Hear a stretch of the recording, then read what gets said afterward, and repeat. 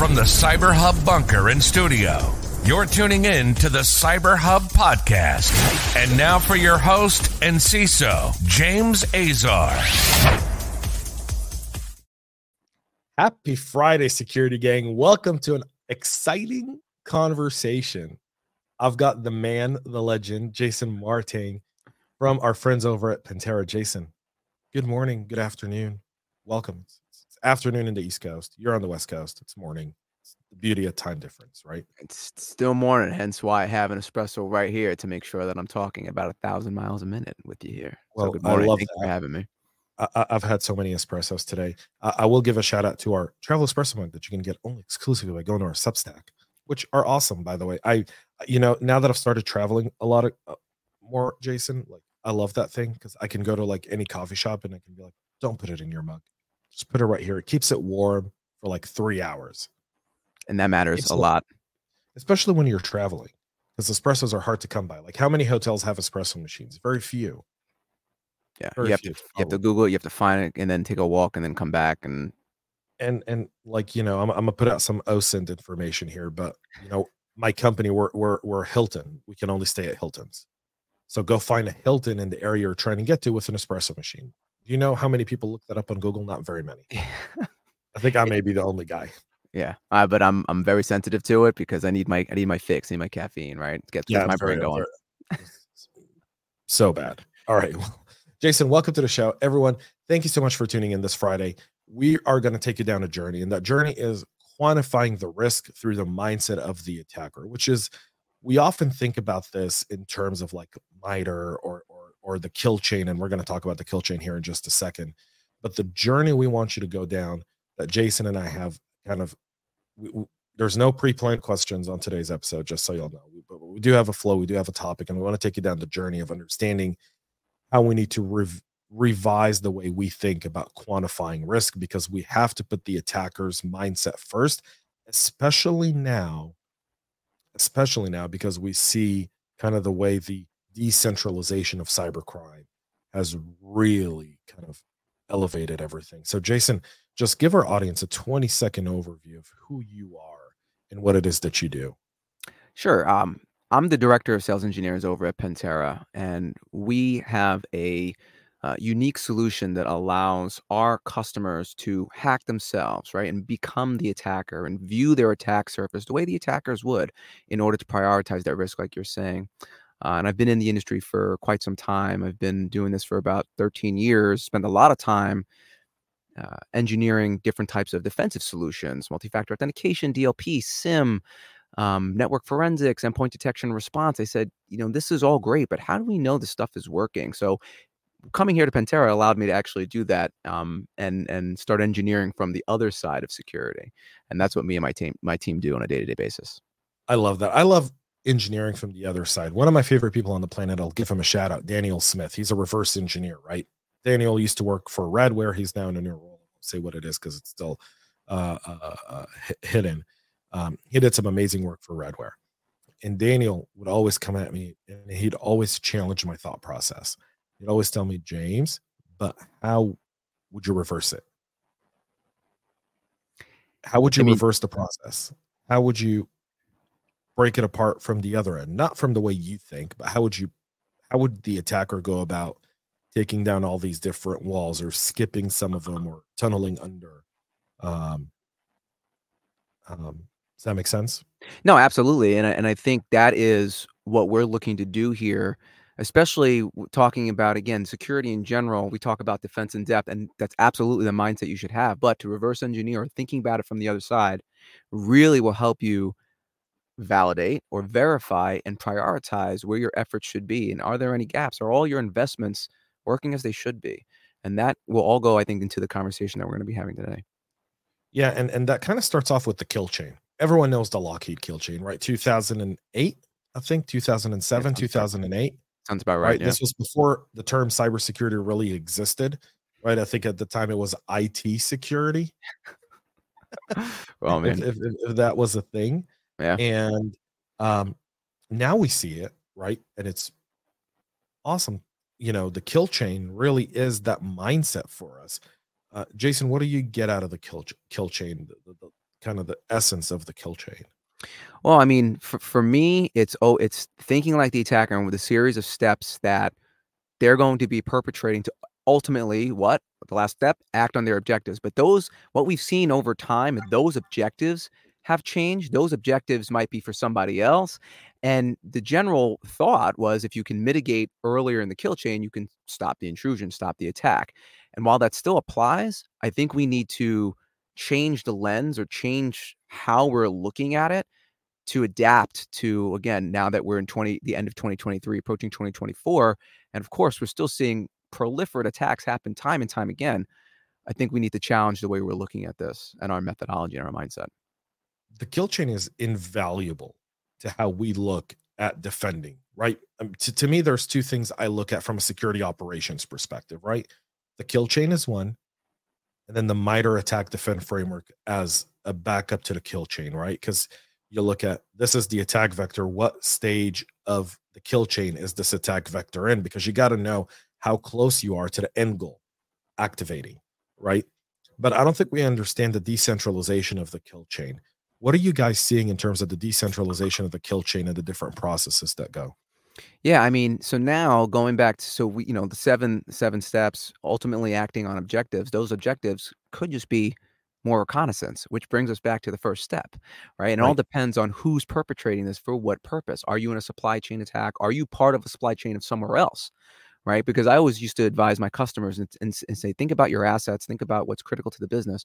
That's your business, but is it critical to someone or one of your customers, which will then change based on your attackers, depending on if they're, they're nation state actors, they're script kiddies, they're brokers, whatever, right? It all depends on who's coming. So we have to really broaden our vision as to, well, everything is kind of important. But of course, that's challenging because of how big our landscape is and just what our attack surface is comprised of.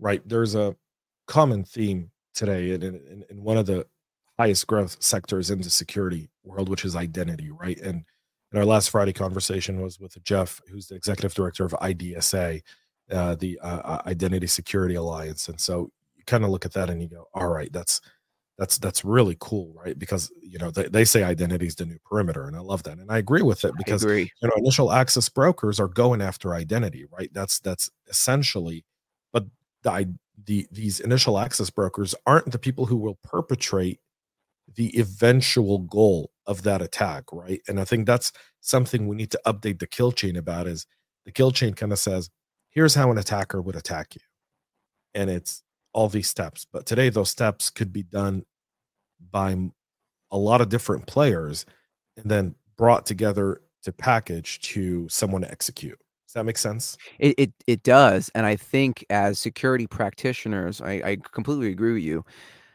It, of course, I mean, our jobs are never getting easier.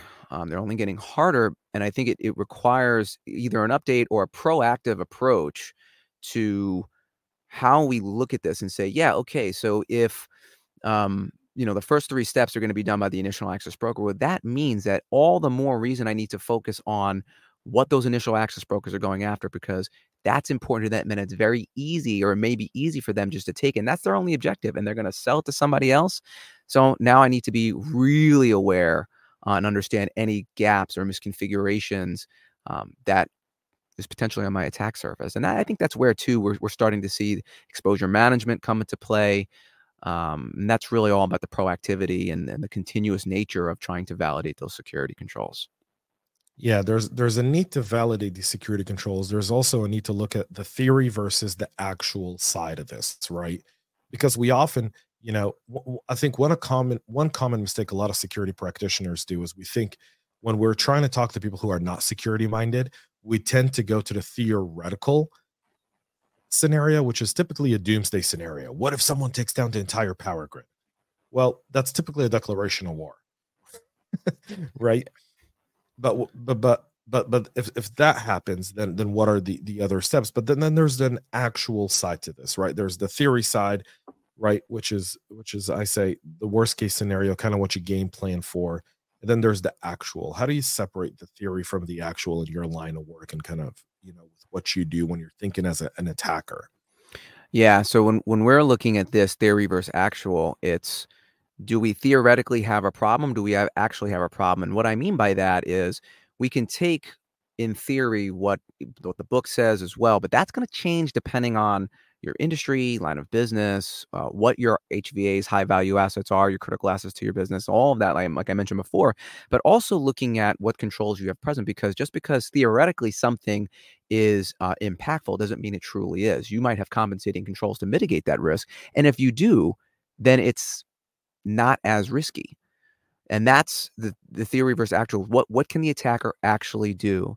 If you have a 9.5 vulnerability on this asset, but that asset isn't even online, or if it's not connected, or if it's accessed in a certain way, then again, that changes the context. And context is everything, because it brings to, it filters through the noise. It kind of just the blinders so I could see clearly. And that's the big challenge, is that in our environments, there's so much that I need to focus and prioritize. And that's what theory versus actual means to me. Yeah, I mean, and I like that. I like that, which is, what are the gaps? What are the actual gaps versus what are the theoretical gaps? Because there's always a theory of someone breaking something, right? There's always that theory of brute force, but brute force, I think, and even if you look at the Verizon DBIR, right, of this year, brute force, I think, only accounted for under 2% of all breaches, right? So 98% of the other stuff is misconfigurations, existing vulnerabilities, identity types of attacks, credential stuffings, credential stealing, etc. So you kind of have to look at that and go, that's great that but brute force is only 2%. Now let's turn around and let's look at actual. All right, vulnerabilities. Well, what's my vulnerabilities look like? And I think a common misinterpretation that a lot of us practitioners do, and I talk about it often on the podcast, is the CVSS score, right? People tend to dismiss a 4.2 and take very seriously a 9.6, but they may not. We miss that. What do you get out of the CVSS score for yourself, Jason? Well, How much weight do you give it?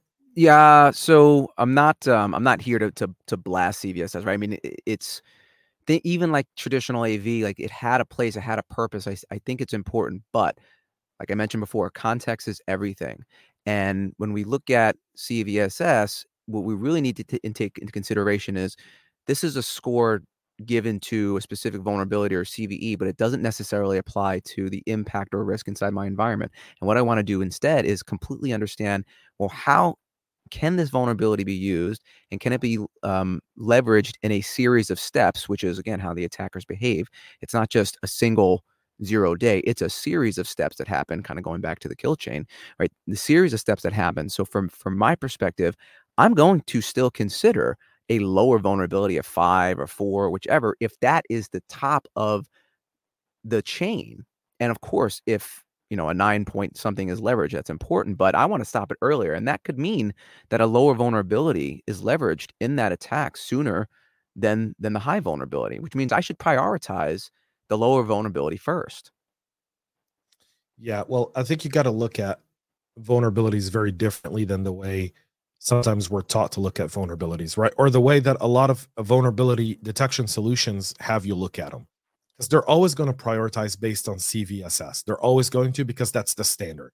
Right. That's not right or wrong. We're not judging them. That's the Right. standard. That's the industry standard. It doesn't make it right or wrong. There's something called opinions. But then there's another thing called experience and understanding. And experience and understanding comes when you realize that this 4.2 carries a lot of PII data or PCI data, or it has access to specific IP. And the way to leverage this specific vulnerability, if I go to my MITRE attack and I look at kill chain, right, is they need to do these 3 things. Well, how easy are those 3 things to do in order to take advantage of this? Well, you know what? We do have additional vulnerabilities here that are in line to get patched, but haven't been done yet. We do know, based on our threat intelligence, that we've got a bunch of credentials out there. We've reset some passwords, but we still don't know everything. And we've got this specific lack of visibility in these 3 different areas of our network, where if someone, and those areas are the ones that could be used for this vulnerability. Well, then now this goes from a 4.2 from the vendor perspective to an 8.8 for me. And you've got to have that internal calculation of, do I have visibility into how this attack would roll? And I think a lot of times we miss that point in vulnerability management, right? Which is, what would someone need to do to take advantage of this vulnerability? And am I missing the way that, meaning, could someone already be in my environment? Could someone have already compromised something where now this is the open ticket, the check, the train, right? To take them from point A to the execution part of the kill chain. Does that make sense, Jason? Yeah, I completely agree. And what's the challenge again, I don't think you or I are saying that this is easy, but I agree with you. It's not The easy. it's Nothing not, we right? said is easy. Yeah, the variables need to be accounted for. And I think because, especially, I see this more in larger organizations, right? You have silos, you have, Windows, and you have, Linux, and you have database, and you have identity, and you have, right. And it's, and even you can be as secure as possible in those silos, but the interconnectivity and the relationship between those silos, and like you said, like the path between, that is what we need to start accounting for. And again, it's not easy. How do we do that? And we're starting to see more, especially in our line of work, and this is exactly why we do what we do. We're starting to see a mindset shift to say, well, yeah, what does the attacker view? Because the attacker doesn't care if there's information here, there, here, there. They're going to get that information and leverage it in that chain, in that series of steps. And if we can be proactive and understand what those steps are, we can A, understand what the true risk is, and B, if we have security controls, mitigating controls in those spots, whether it's like EDR, NDR, or firewalls, or whichever, we can also verify that they're working correctly. And that's something that we really need to do. I mean, we do it with backups. We want to make sure that with backups can be restored. Why are we not doing that with our security controls, right? We absolutely need to do that. Well, because we're not constantly testing, right? And continuous testing is so important, right? I mean, when you get to the bottom line of vulnerability management, the challenge of vulnerability management is continuous testing. Because we often look at a vulnerability, we speak to whoever owns the product, right? Because we have to go through that, right? Accounting owns ERP. All right, we have an issue with our ERP system. All right, let's go talk to whoever owns it on the accounting side. We need to get this done. All right, who's the engineer that's responsible for doing this? Right. So who on the tech team? All right, now we've got to patch a testing environment to make sure it breaks nothing. All right, now we've tested it, we've validated that it works. Now let's go through change management to get this update, because it's the ERP system. You've got to go through change management, right? So that takes a few weeks sometimes, especially if it's not very important. So now in those few weeks, and we know that attackers' mindset is, the moment something's out there and there's a patch available and there's a vulnerability, within 20 minutes they're scanning for them. They're looking for vulnerable versions within 20 minutes of the announcement. If it takes you 2 weeks, you're 2 weeks behind.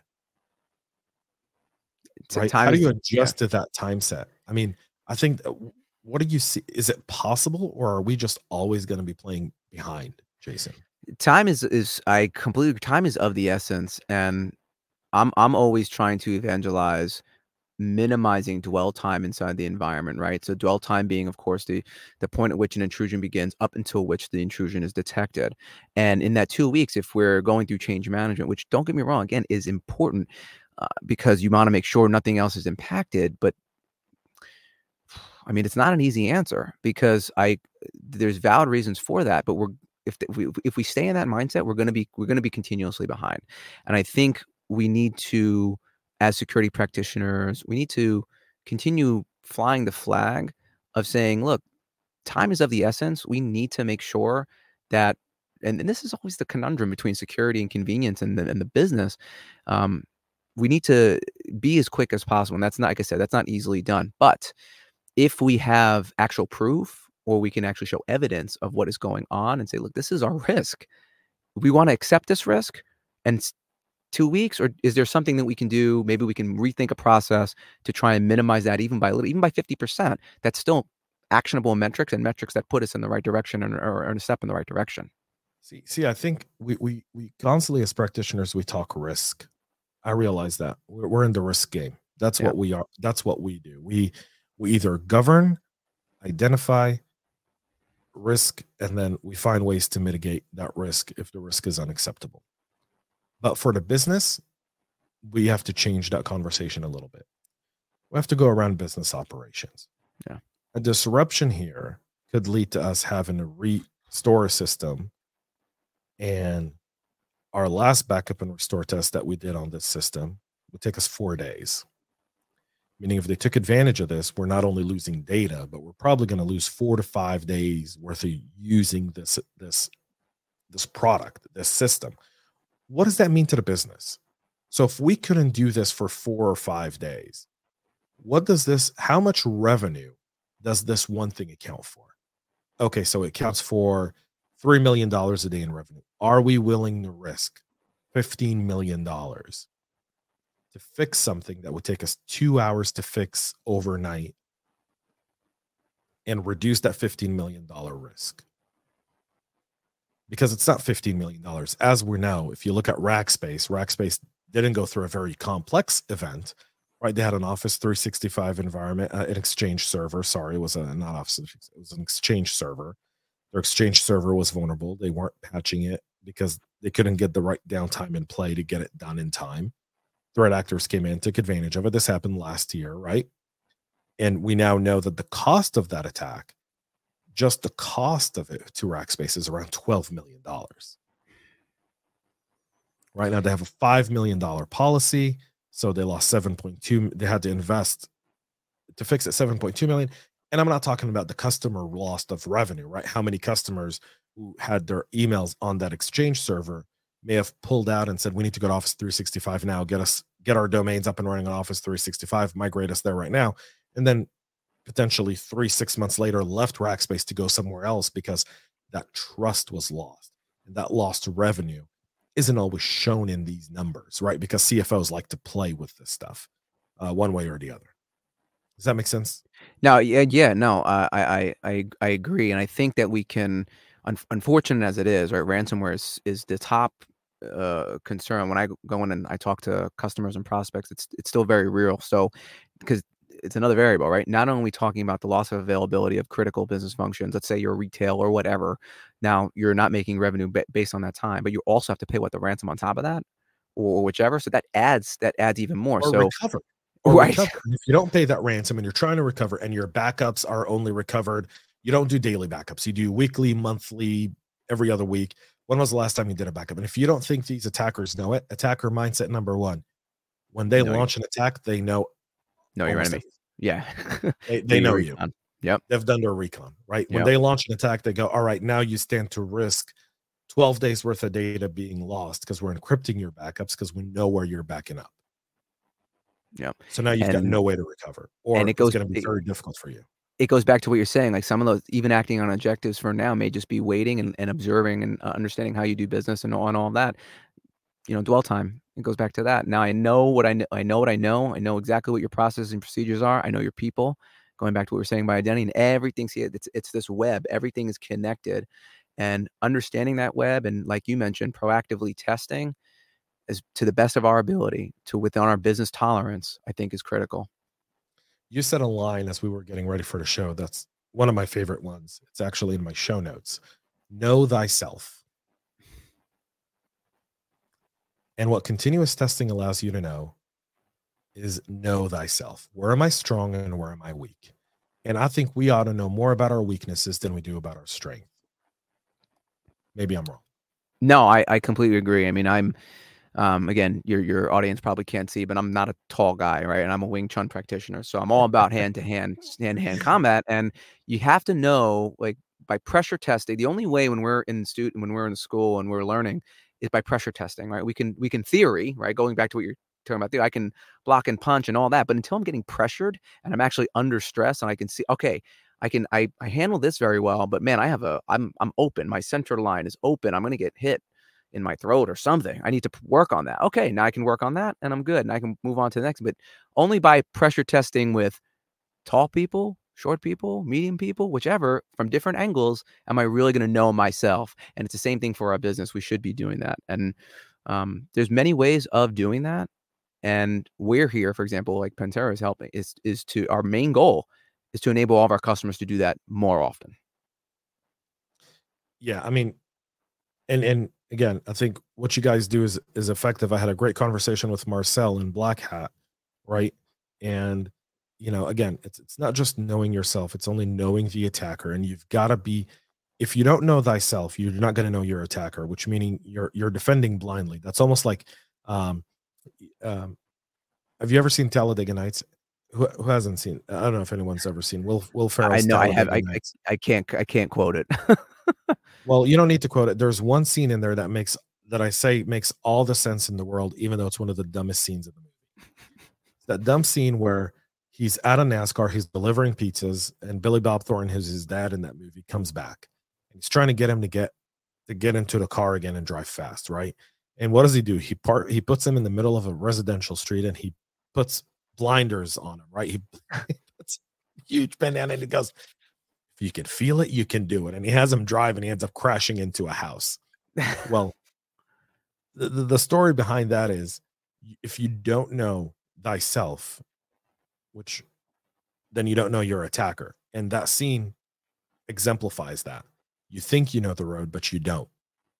And you can very easily crash and burn thinking you know. And I think that's the challenge. Yeah. Right. I think that's the challenge. And that's why continuous testing, continuously questioning, and then looking at your testing data and looking at your security operations and then looking at your vulnerabilities and building your own matrix is so critical. That is the challenge, is given how dynamic and how many variables there are. And we've seen, even when we go into every time we walk in and we run an engagement, right? It's like, it's a one day, we bring Pentera in and we say, all right, let's take a look. It's always I never know what I'm going to walk into, right? We walk into very secure environments. They're zero trust initiative. And I go, all right, let's put it to the test. And we see controls lining up all the time. We're like, all right, cool. Then we walk in some other times and we think that we have all these controls and we still find little gaps here and there. And it's like, we didn't even know about this. Cool. Now you know. And, going back to my analogy of the fight, now we can quickly mitigate something that could have potentially left a ton of exposure. And it's just that hygiene, right? It's the hygiene of, you brush your teeth every day. Cool. I mean, we should be testing every day or as often as we can, whatever the appetite is, right? And that can grow over time as well. You and I are hand-to-hand combat aficionados. We love hand-to-hand combat, right?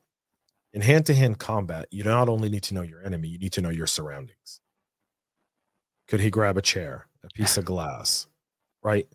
A weapon, something that could give my enemy an advantage over me, right? So before you engage someone in hand-to-hand combat, a lot of people don't understand this. This isn't MMA or UFC where you're in an octagon and there's nothing in there. This is WWF. he has a steel chair. It's unstructured. But it's the unscripted version of it, right? You're not going to know he's going to come at you with a chair until he does, right? You're not going to know he's going to throw you over the ropes, take you under there, and then grab a pole and beat you over the head with it. You don't know it because it's the essence of the original part of WWE, right? The unscripted version, the raw old school version of it from the 80s and 90s, right? Where it was like, we know who's going to win, but we didn't script the whole fight, which today we all, if I'm shattering your belief that this was not the case, I apologize. Spoiler alert. some spoiler alert on today's show. WWE is not real. It's 100% scripted. Everyone says it. Everyone knows it. It used to be, though, if you watch like the old wrestlers that say, well, we knew at the end of this match, so-and-so has going to have to win. We knew that they were going to do their signature move, and that was it. But then everything going on from the entrance, from the time the bell rings to the time it ends, that was unscripted. That was the two fighters really between themselves working it out, right? And now it's 100% scripted. But that's kind of go back to the 80s of WWE, WWF. When it's unscripted and you never knew who was going to grab a chair and hit you with it. You didn't know the environment, right? You didn't know what was facing you.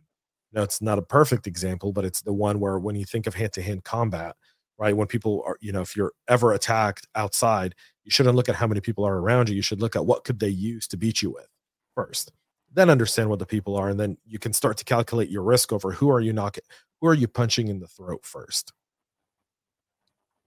And who's going to get the throat and nose punch first? Because they're going to be the highest risk people.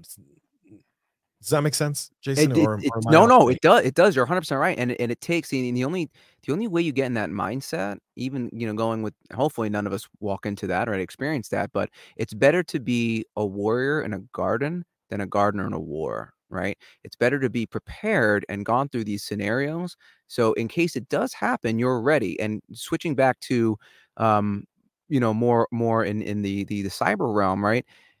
Even because think about when you're in the middle of a breach, yeah, you may have even prepared, but there's still the like the oh my gosh moments that it's real, and even the things you practice while you can do them, or the playbooks or whatever you have, you're still going to be lagging somewhat behind because you're in the moment, you're caught in the moment. So why I say all that is that you need to be as prepared as possible, because even if you are prepared and you have everything laid out, you're still going to encounter challenges that were unforeseen. Or that you didn't know because you're in the heat of the moment. So be as ready as possible, of course, but still understand that you're going to encounter challenges even if you are ready. Yeah, absolutely. And I think, for a lot of our audience, you have to know that. You have to kind of put that in play for everyone to understand. And you have to constantly quantify that versus your environment and versus your business risks. And you've got to look at your competitors and your peers in whatever industry you're in, and you have to see what they're going through, right? And so many industries have these ISACs where you've got free information sharing and information sharing behind NDA. If you're not talking to those people, you are missing out. If you're not talking to your competitors, if you're not talking to your vendor and your security partner all the time about what are you seeing my competitors go through, even if it's not by name, or what are you seeing my industry go through? What are some of the areas where you're seeing the most common lines of attacks coming in? What are attackers targeting right now? Are they going after accounts? Are they going after data? Are they going for ransomware? We know that these vary, right? We know, the GE breach that just happened, right, was all about data. They had no issue for ransomware. They went after their DARPA data. So yeah, I was going to say, just to comment to that, I mean, I agree. I think that's why, conversing like this, shows these are super important, because we know the attackers they're talking to each other, they're having a great time, and they're making tons of money. And the more we can evangelize and talk about what we're seeing, whether it's, shows like this, or, regional meetings, in-person meetings, or calling up industry buddies or friends, I think goes a long way, because there's a lot of information out there, and we can continually learn from each other. Well, I think we're almost at the end of our show here. I want to give Jason a chance here to plug Pentera. Thank you so much for you guys supporting the show, allowing my vision to still continue while contributing so much valuable information. Jason, how can people get in touch with you? How can they get in touch with Pentera? And we're going to have all these links in the show notes for everyone listening. Don't worry about it. You don't have to write it down. Sure. You can find me on LinkedIn. I'm Jason Mar-tang. And if you are interested in hacking yourself and understanding exactly what your environment looks like from the hacker's perspective, then go to Pentera.io, talk to someone on my team. We'll be happy to get on and show you exactly how we can do it in a quick amount of time and with ease, with the click of a button. Absolutely. And Pentera's got a lot of great tools, y'all. So go check it out. Pentera.io. Obviously, you can tell with smart people like Jason around, you're not knocking at the door of someone who doesn't know what they're doing. So, Jason, thanks for taking time to be on the show. I really do appreciate it, man. And thank you to Aviv and Noam and the team over at Pentera for all of their support of the program. I want to thank all of y'all for taking time this Friday to hang out with me and Jason. We see your comments. We see your questions. We're going to try to get, we'll answer those kind of post-show here, just simply at a timing perspective. But I really appreciate all of y'all. Thanks so much for tuning in. Have a great weekend, y'all. And most importantly, stay cyber safe. We love feedback, so make sure to connect with us on social media and subscribe to our podcast on your favorite podcast listening platform.